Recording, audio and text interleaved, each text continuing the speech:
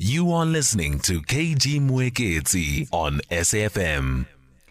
It's 11:23 on SFM. Hunger in the Eastern Cape is what we now want to talk about. We did say in the intro this morning, it really, if I were to describe it, is one sad province in our country, and that province is the Eastern Cape. You may remember, of course, a few weeks ago that a mother poisoned her 3 children, then took her own life. And this comes just a month after another mother in the same province also killed her 3 children and then herself committed suicide. Police and some of the NGOs suspect this has to do with poverty and hunger. What exactly is going on in the Eastern Cape, and just how bad is the hunger situation there? Also, what sort of intervention programs are there from government? What can we as a nation do to help those in desperate situations? To talk more on this, we have varied guests. We're going to start with Nomzwanele Mngoma. Nomzwanele Mngoma is an SABC journalist in the Eastern Cape, and she has been covering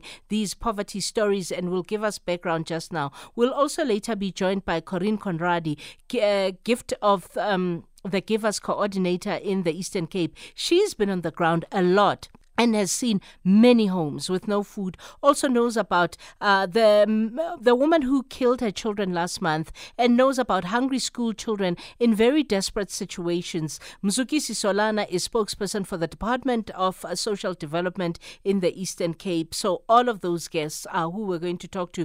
But we start with Nomzwanele Mngoma, who's been covering these stories on the ground, who's going to give us background of what she's experienced. Nomzwanele, thank you so much for waiting, and thank you for your time. I know you're always chasing a story, but before you have to go to your next story, please can you give us a background of these stories that you've covered about poverty in the Eastern Cape? Let me start by greeting UKG and the listeners at home. The situation on the ground is very bad, and it started being alarming last year in November, where a 32-year-old woman in Nobo hammered her 4 children and then went to her parents to report herself that I have killed my children. And it was also reported to the community, reported to the police. She was later arrested and appeared in court for few times, and then later she died at the hospital. But when she went to her parents to tell them that she had hammered her 4 children, she also mentioned that she did not want to leave them behind, meaning she had planned to kill herself afterwards. That happened last year in November. And then last month in Barterworth, a woman, she was 38 years old, and she also killed her 3 children.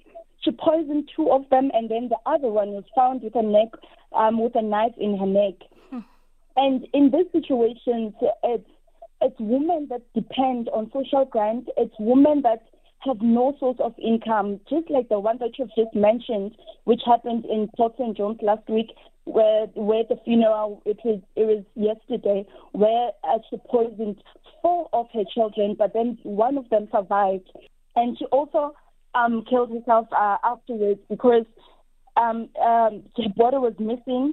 She killed them and then went to another place in the same forest and then killed herself.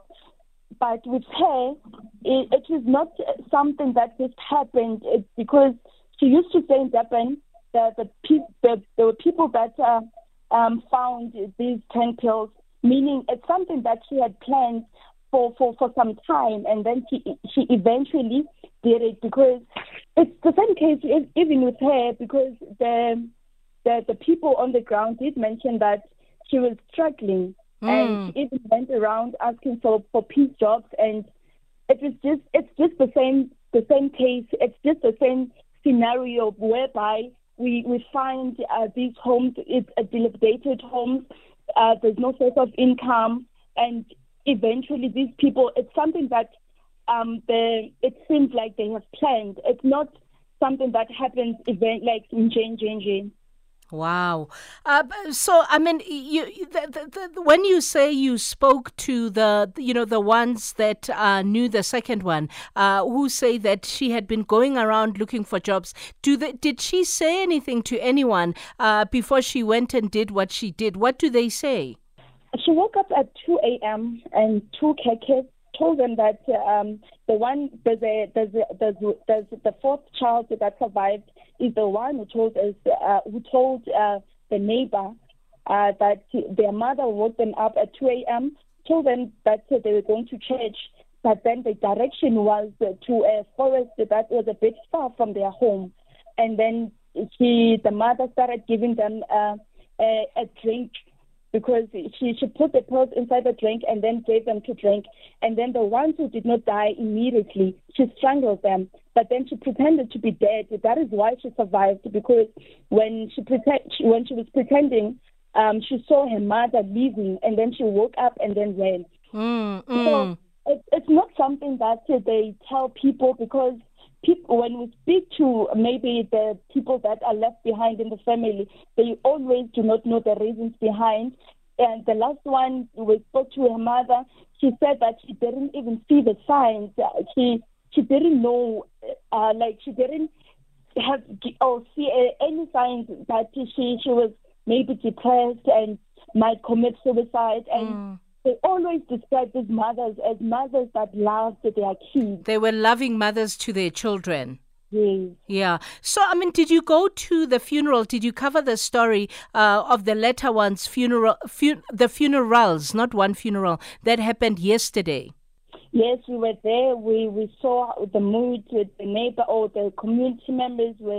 Everyone is just crying, because the surviving child was just in another state. She was crying and made everyone emotional in that funeral. And we also spoke to one of the activists who was visiting the child, because she's still in hospital, but she came just for the funeral. He did mention that the child at the hospital is recovering, is getting help from the social workers. There is a difference from the state that she was in before. Wow. I'm not going to keep you much longer, because I know you have a story to go and cover, but thank you for giving me the background. I'll continue with my other guests in a short while. Thank you, Nomzwanele. Can I just highlight something? Yes. I also heard that there are allegations that these people are not doing this, are not murdering their kids and committing suicide because of poverty in the Eastern Cape, which is the case on the ground, because we don't only rely on the statement, on the official statement, but we speak to these families who confirm that they are struggling on the ground. Just recently, there is a story that is being aired by the SABC that is currently happening. That we shot in Port St. John's, whereby there is a 26-year-old who confirmed that not just her and other families, they do confirm that they are struggling. They are living under poverty, and she had to drop. 26 years old. She had to drop out of school because there are kids that she needs to take care of, and she even said that they sometimes go to bed hungry because there's no food. There are mothers out there who say we rely on other families to give us food for us to eat. Meaning, poverty is something that is very rife in the Eastern Cape. Yeah.